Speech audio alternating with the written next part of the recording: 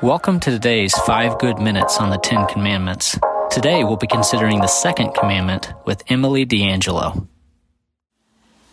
Before we consider what is forbidden by God in the second commandment, let's read it from Exodus 20, verses 4 to 6.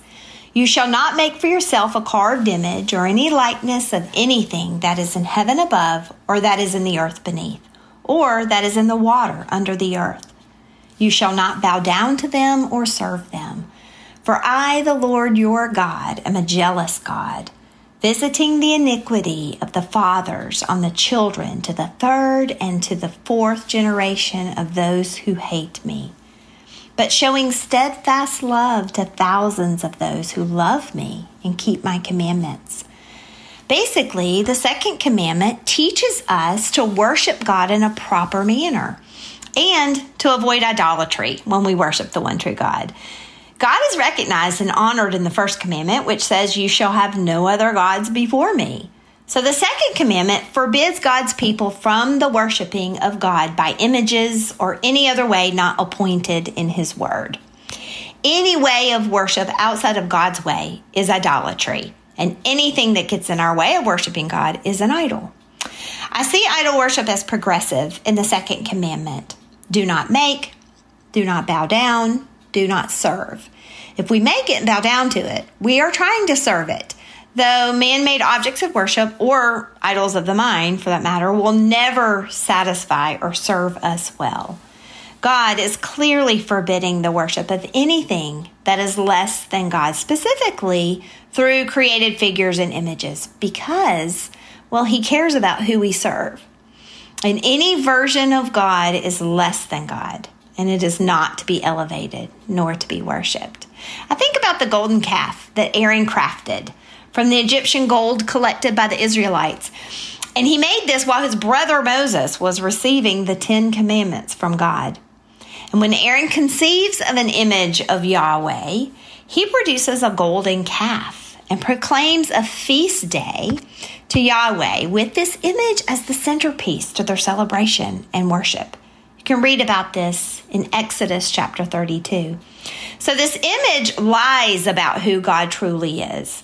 And Jen Wilkin talks about this in her book about the 10 Commandments. I highly recommend it. It's called 10 Words to Live By. And Jen Wilkin describes the enormity of the lie the golden calf tells with these words.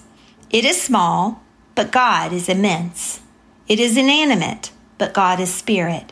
It is location bound, but God is everywhere, fully present. It is created, but God is uncreated. It is new, but God is eternal. It is impotent, but God is omnipotent.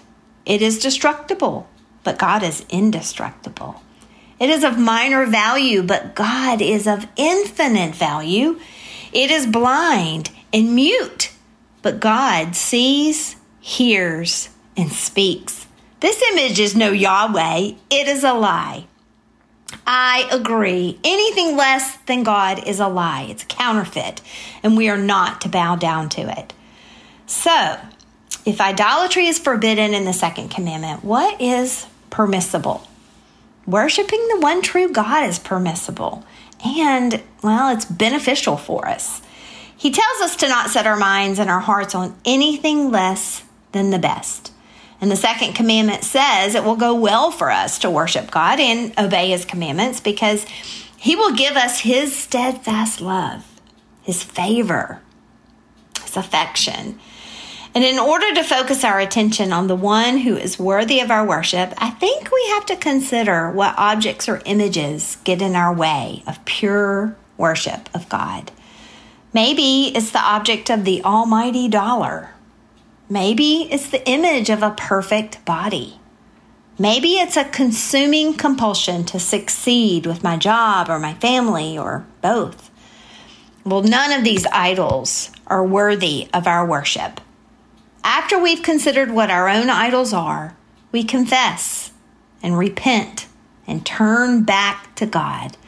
The psalmist invites us in Psalm 95:6 to come, let us bow down and worship. Let us kneel before the Lord our Maker. And this is exactly what the second commandment is inviting us to do. Worship the Lord our Maker. Thanks for joining us. Be sure to check out all our content and podcasts on Orchard Hill Plus. You can find that and so much more on our website or the Orchard Hill app.